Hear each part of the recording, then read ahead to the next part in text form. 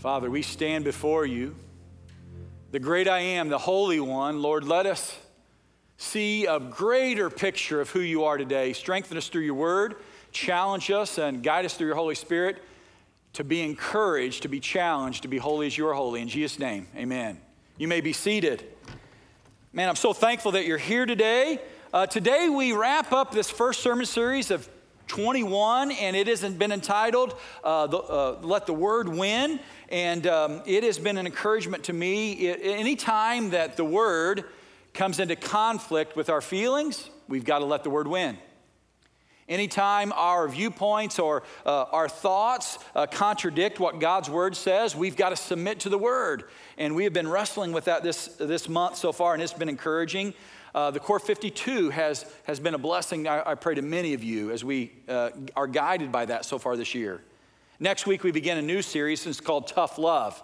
It's going to go outside of the Core 52 material, but if you're falling in love with that and you want to continue to study that in the month of February, D Arms is going to have a special class at 9:30 each week in the gym during February. And then we're going to jump back into it here in March, right here in the sanctuary through all of our teaching. But if you need a book, pick one up. If you're online or on the radio and you'd like to get a book, we have some more in stock. They were sold out for a while. There are roughly 550 already in the hands of people, and I want to praise God for that. I'm encouraged by that. So if you want to jump into that, do that. Hopefully it creates conversation.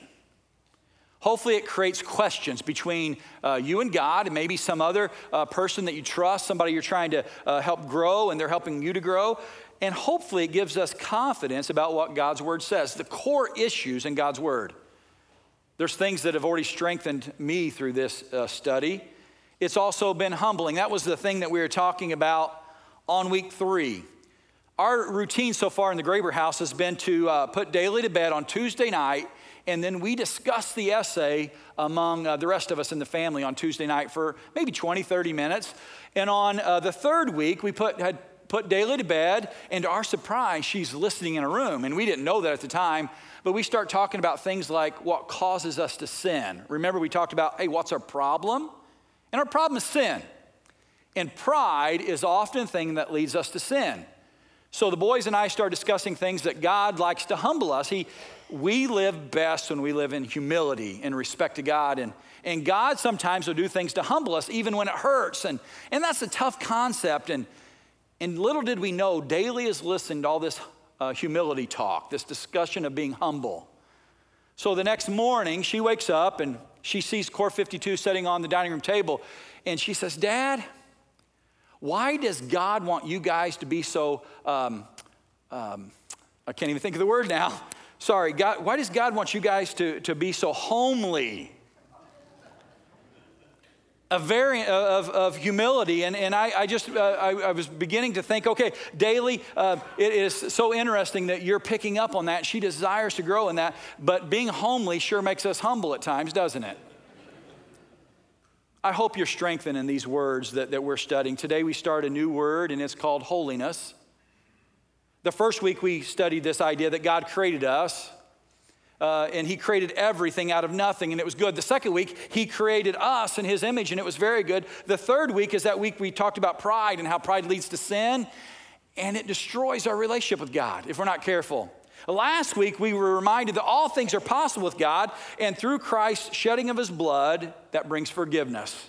Remember last week we were talking about Abram, and he had made a covenant with God. He was making it, and he passed out. He was overwhelmed by it, and God says, okay, I'm going to go ahead and fulfill the covenant without you even being present, and that's what God has done for us in Christ. When we couldn't fulfill our own part, he says, I'm going to send Jesus to give you forgiveness of your sins.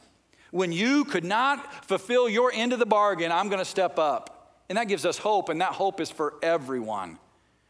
Romans 3 tells us about this. It says this, for God presented Jesus as the sacrifice for sin. People are made right with God when they believe that Jesus sacrificed his life, shedding his blood.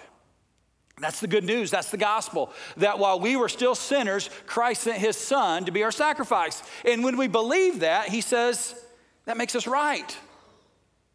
That's the good news. It's the gospel. Today we're jumping into this idea of holiness. when we are right with God, God imputes holiness in us. It's not something we achieve, but we receive it from him. And in Leviticus chapter 11, God says this, be holy, for I'm holy. But what does that even mean, to be holy? It seems intimidating. I grew up often thinking holiness meant we were perfect on our own efforts, but that is far from the truth. In fact, being holy has everything to do with being like God, but it is because of what God has done, not necessarily what we're able to live up to. But how do we live up to God's standards? How can we live up to the standard of holiness that God has set before us?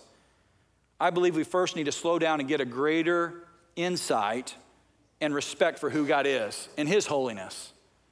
Because the reality is, we don't often get God. We don't understand him. We don't understand the heights of his holiness. We know he's greater than us, but how much greater?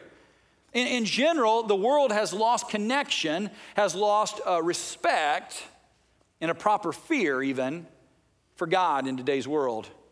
Just listen, pay attention to how people talk. It's really kind of scary. In light of how God is holy, we dismiss his voice almost altogether.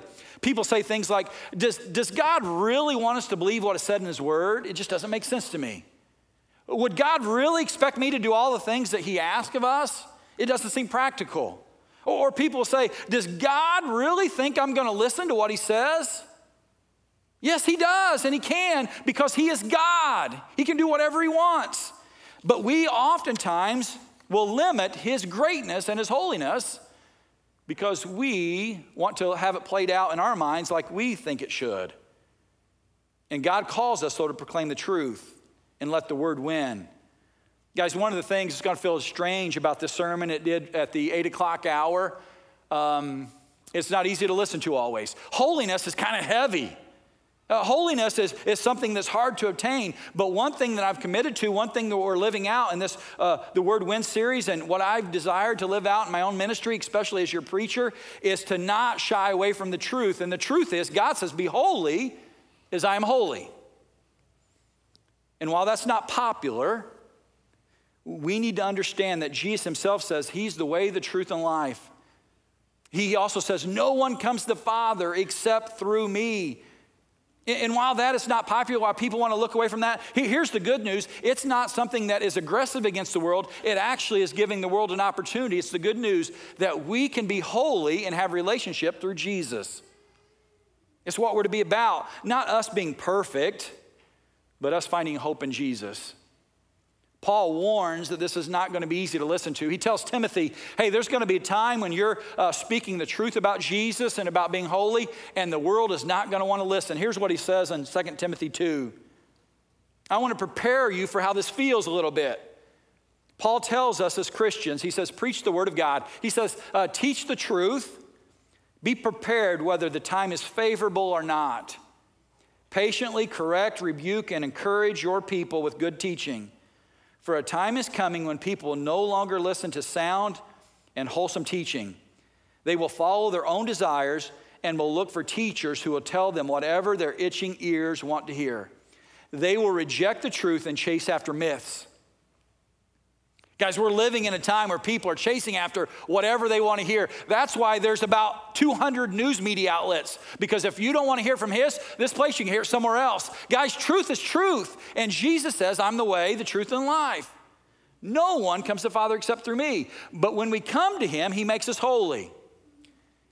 Take a little deep breath. It is not up to you to be holy. Jesus makes you holy. That should be a release point in the midst of the heaviness of this message. But the truth is, God does say, be holy as I'm holy. That's the truth. You know, the myth of today that the world wants us to understand is that God really would rather us be happy. Our purpose in life, the true American dream, is all about the pursuit of happiness. While I value happiness, God would rather you be holy than happy.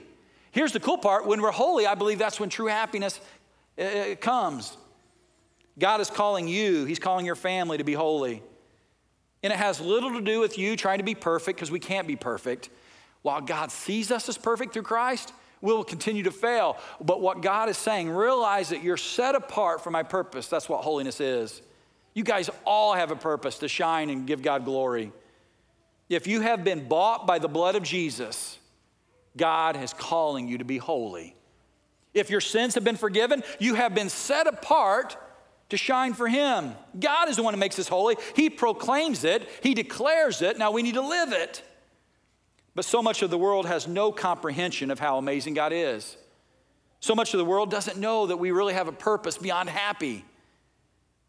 So here's the deal. The reason I want to slow down and wrestle with this today is when you meet your Maker, when you're called from this earth and you have been thinking that happiness is the greatest thing you can ever have, when the day comes and you breathe your last breath and you go before God, I don't want you thinking, I wonder why Tyson never told me how holy God is.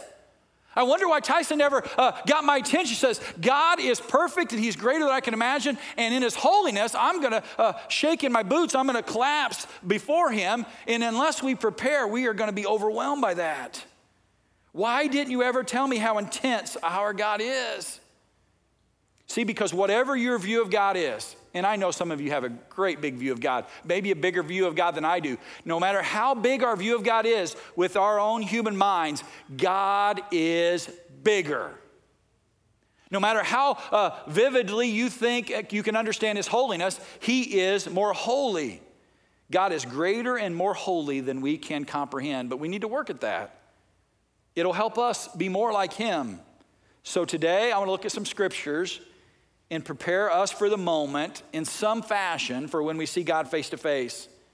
The moment we come into glimpse with His power and His glory, while we'll still be overwhelmed, we will be able to not only fall to our feet in fear, but we will have a holy fear and stand and worship Him. I want you to be ready to know when you come before the Father in heaven.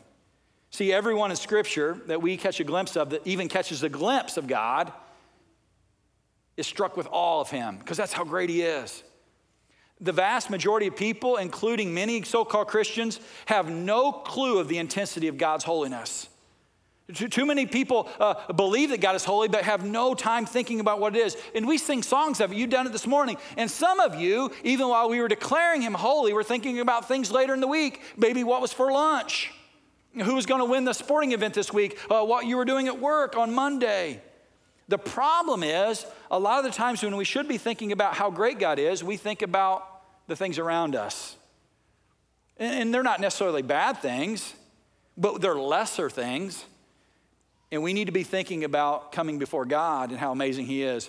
We get concerned about lesser things like worrying about the government and our leaders.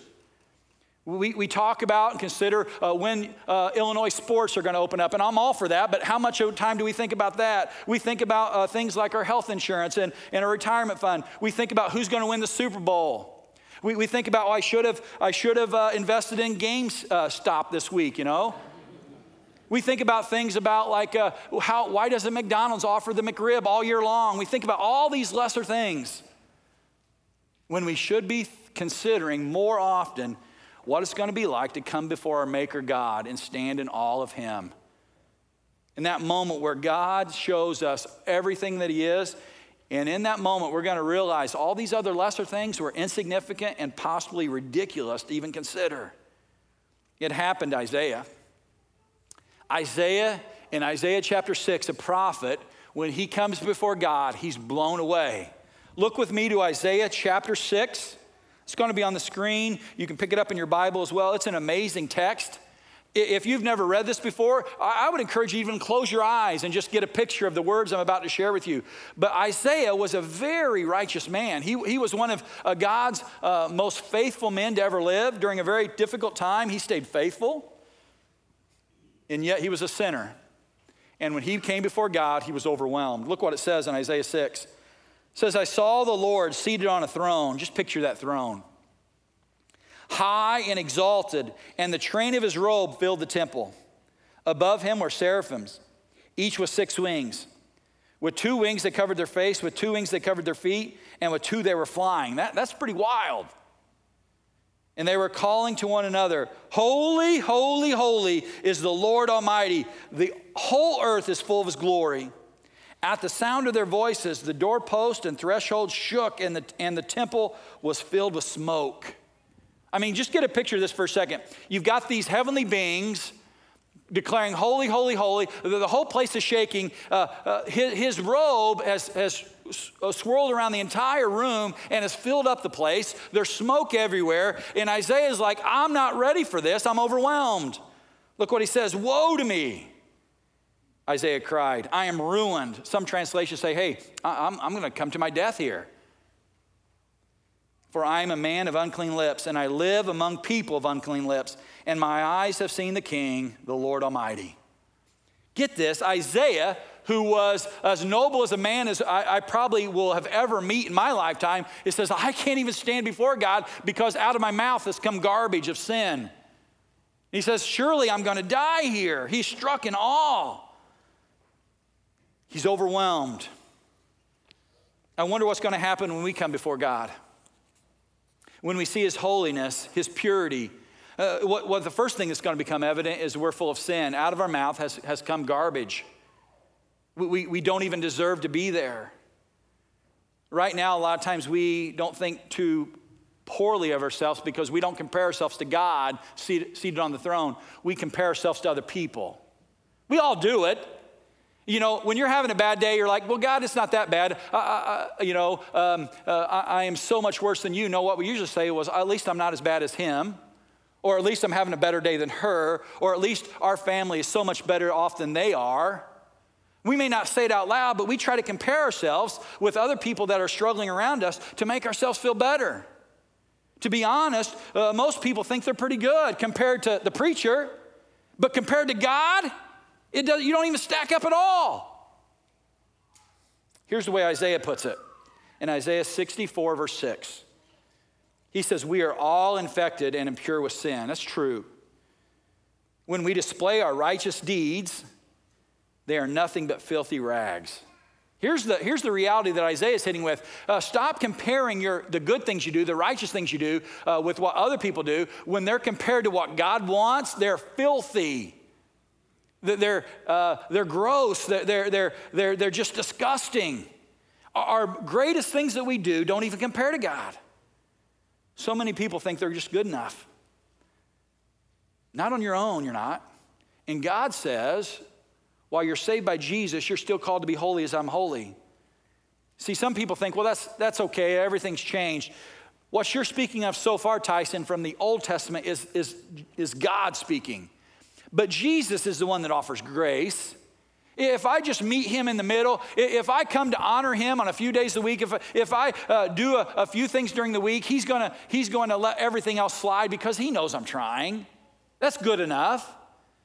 You think Jesus is really going to say that? While he is full of grace and mercy?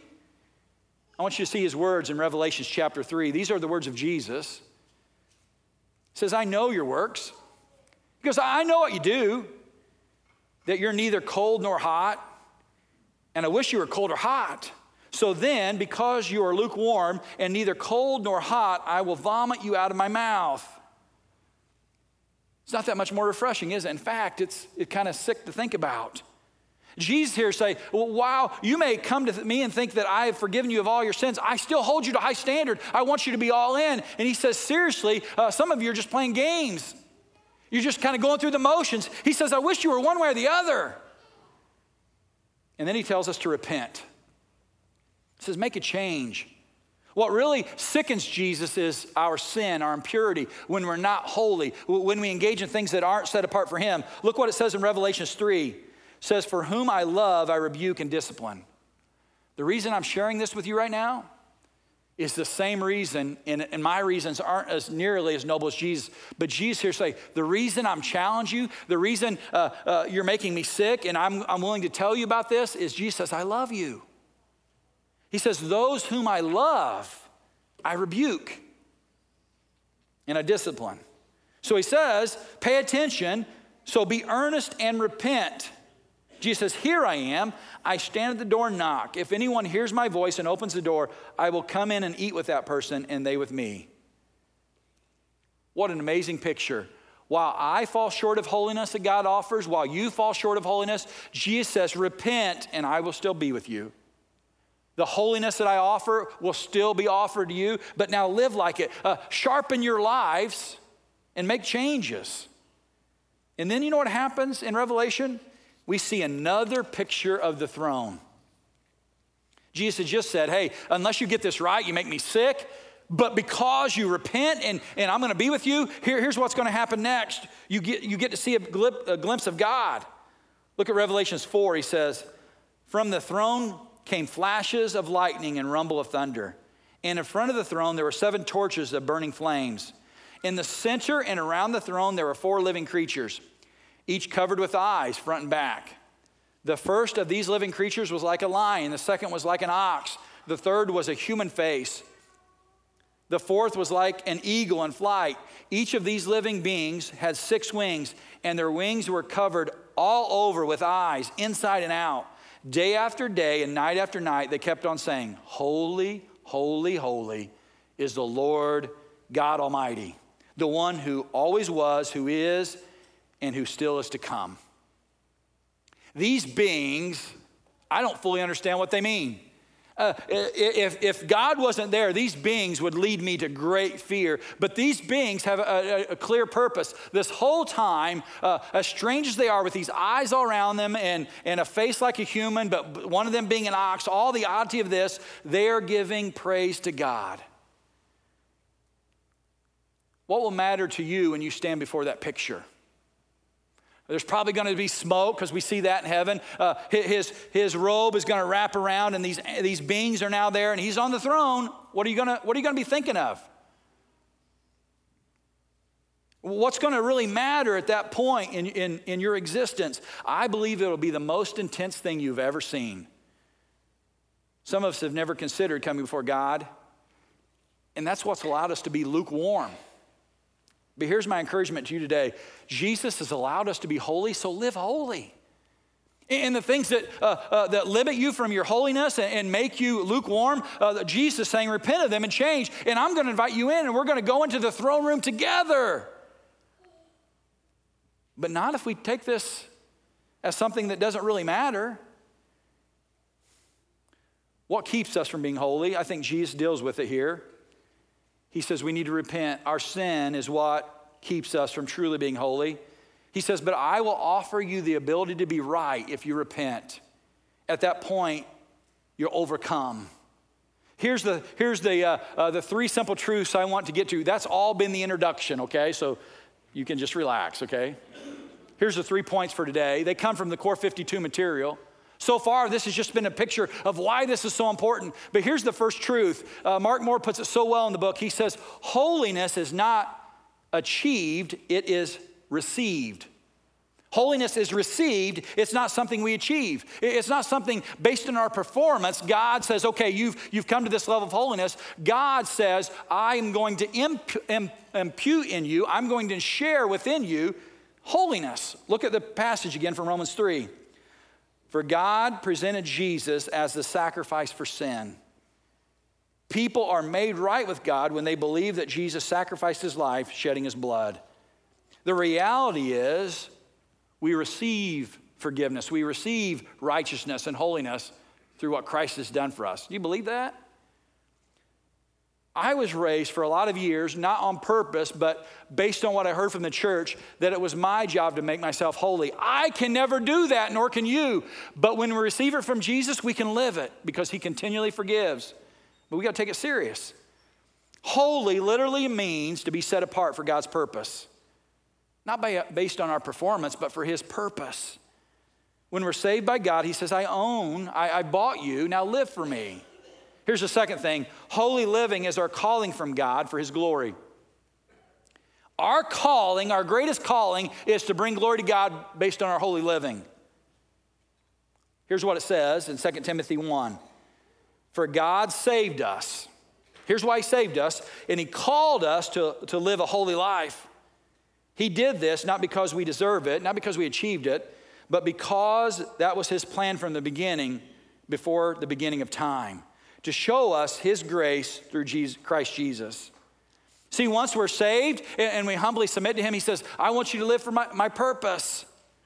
We need to realize we have a greater purpose than the world will tell us. The world will often tell us, going back to what we shared from the beginning, that our greatest purpose in life, the greatest really pursuit in life is the pursuit of happiness. I mean, isn't that almost constitutional? But here's what God says: I've got something better for you than happiness. While happiness flows out of this, your purpose is to be set apart or to be holy for me. And then happiness flows out of that. It's something greater than we can ever know on our own. Take this with you. God does not call you to be happy. He calls you to be holy. And I pray in that you would truly find happiness. Happiness can be a great thing, but there's something much greater than that. The author of Core 52 puts some great insight on it this way. I don't know how many of you ever go to maybe your favorite restaurant, maybe it's a steakhouse. And the salad comes out and it's just like this little side salad. My thought has always been they just give you that side salad to prepare you for the steak. But you're kind of working on that. Maybe you put some croutons on that, dressing, and a few other things. And you're kind of working on that, having a conversation. But if you're halfway through that and that nice ribeye or filet comes out, how much longer do you spend on that salad? If you're like me, you push away that real quickly. And if you have room for that at the end, you'll go back to it. But you're there for the main reason. In much the same way, there can be some things, happiness in life that we enjoy, that we have around. But when God really shows up and shows you what holy living is like, you're like, let me consume more of this. Let me have all of it I can. Some of us have never tasted a steak in our lives when it comes to living for God. We're just messing around with all the precursor stuff to what God really wants us to enjoy. But the world has convinced us that as long as you're happy. You know, I've even heard people recently in funerals I've done, people say, well, at least they died happy. You've all heard that before. What about the rest of eternity? Oh, at least they were happy when they died. God calls us to be holy through the blood of Jesus and then live for Him. And here's the last point. Holiness from God sets us up to set with Him in victory. And that transcends anything happiness of this world. While God is all for being happy, when we're truly holy, we can set with Him in victory. Remember back in Revelation 3 where He says, hey, if you don't get this right, if you just take this all as a big joke, I'm going to spit you out of my mouth, you make me sick. And then He says, but when you repent, I will provide you another level of holiness. And here's what happens to those who are victorious and holy. Look at Revelation chapter 3, verse 21. It says, to the one who is victorious. He's talking about to the one who overcomes sin through Jesus. I will give the right to sit with me on the throne. Think about that for a minute. We just saw a picture of the throne in Isaiah chapter 6 and Revelation chapter 4. He says, if you're victorious, if you can truly be holy through me, I'm going to invite you to sit on the throne with me. A lot of times we're like, oh, if I could just get to heaven, I'll take a shack in the corner. Well, that may be true. Here's the truth of Jesus. If you trust Him, you're going to sit on the throne with Him. You may have never heard that before. That takes heaven to a whole nother level, that we get to rule and be on the throne with the King. He says, just as I was victorious and sat down with my Father on His throne, whoever has ears, let them hear what the Spirit says to the churches. Guys, here's what God wants you to hear today. Whether you're online or on the radio, stop worrying about being happy. While this world has great things to offer, what Jesus offers is holiness that leads us to the throne room of God where we can be with Him forever. It's beyond anything this world can experience through a perfect relationship with Christ. 2 Corinthians chapter 7 says this, because we have these promises. Paul's talking about all the promises that we have as His children. And I think a pinnacle promise that I have been very unaware of is that as we follow Him, we can be on the throne with Him. He says, because of these promises, dear friends, let us cleanse ourselves from everything that can defile our body or spirit. He says, because that's what we know we have at stake, make sure you're holy. Make sure you walk away from sin. Make sure you repent of the things that are defiling your body and your spirit. And let us work towards complete holiness because we fear God. You know what's going to happen someday if you're not holy through Jesus? When you stand before God in that moment of judgment, He's going to say, depart from me, and you'll never be with Him ever again. But here's what I see as I piece this together. As we stand before the holy seat of God and Christ there, and we're judged, and He says, man, I see them as holy because they've been made right with me. He's going to say, come and sit with me. Come and be at my side forever. Well done, good and faithful servant. Because we have these promises, Do your very best to not defile yourself with things of the world. Let me ask you today, what's defiling your life right now? What's keeping you from not only being happy, but most importantly, holy? We all have some sin that no one else knows about. It's the human nature. Man, repent of that. Don't let Jesus forever see you as somebody who's just lukewarm, but get serious about this matter and say, I'm walking away from pornography. I'm walking away from a selfish desire for money. I'm walking away from a mouth that is vile and degrading. I'm walking away from holding people captive for what they've done to me in the past, and I'm moving forward with Christ and living for Him. We're going to sing a song right now. It's called The Inside Out, From the Inside Out, and it gives us an opportunity to be changed, to no longer be defiled, not because of our efforts, but because of the blood of Jesus. Let's pray. Father in heaven, I would ask that you purify us, make us holy and set apart for you. Father, if someone is here today and needs to make that decision for the first time, I pray that they claim it. Lord, each of us, including myself, need to continue to be purified and have these sins that hold us back from your holiness removed from our lives. Lord, help us to repent and be made new. In Jesus' name, amen. Would you stand and sing with us? If you have a decision to make, please come forward.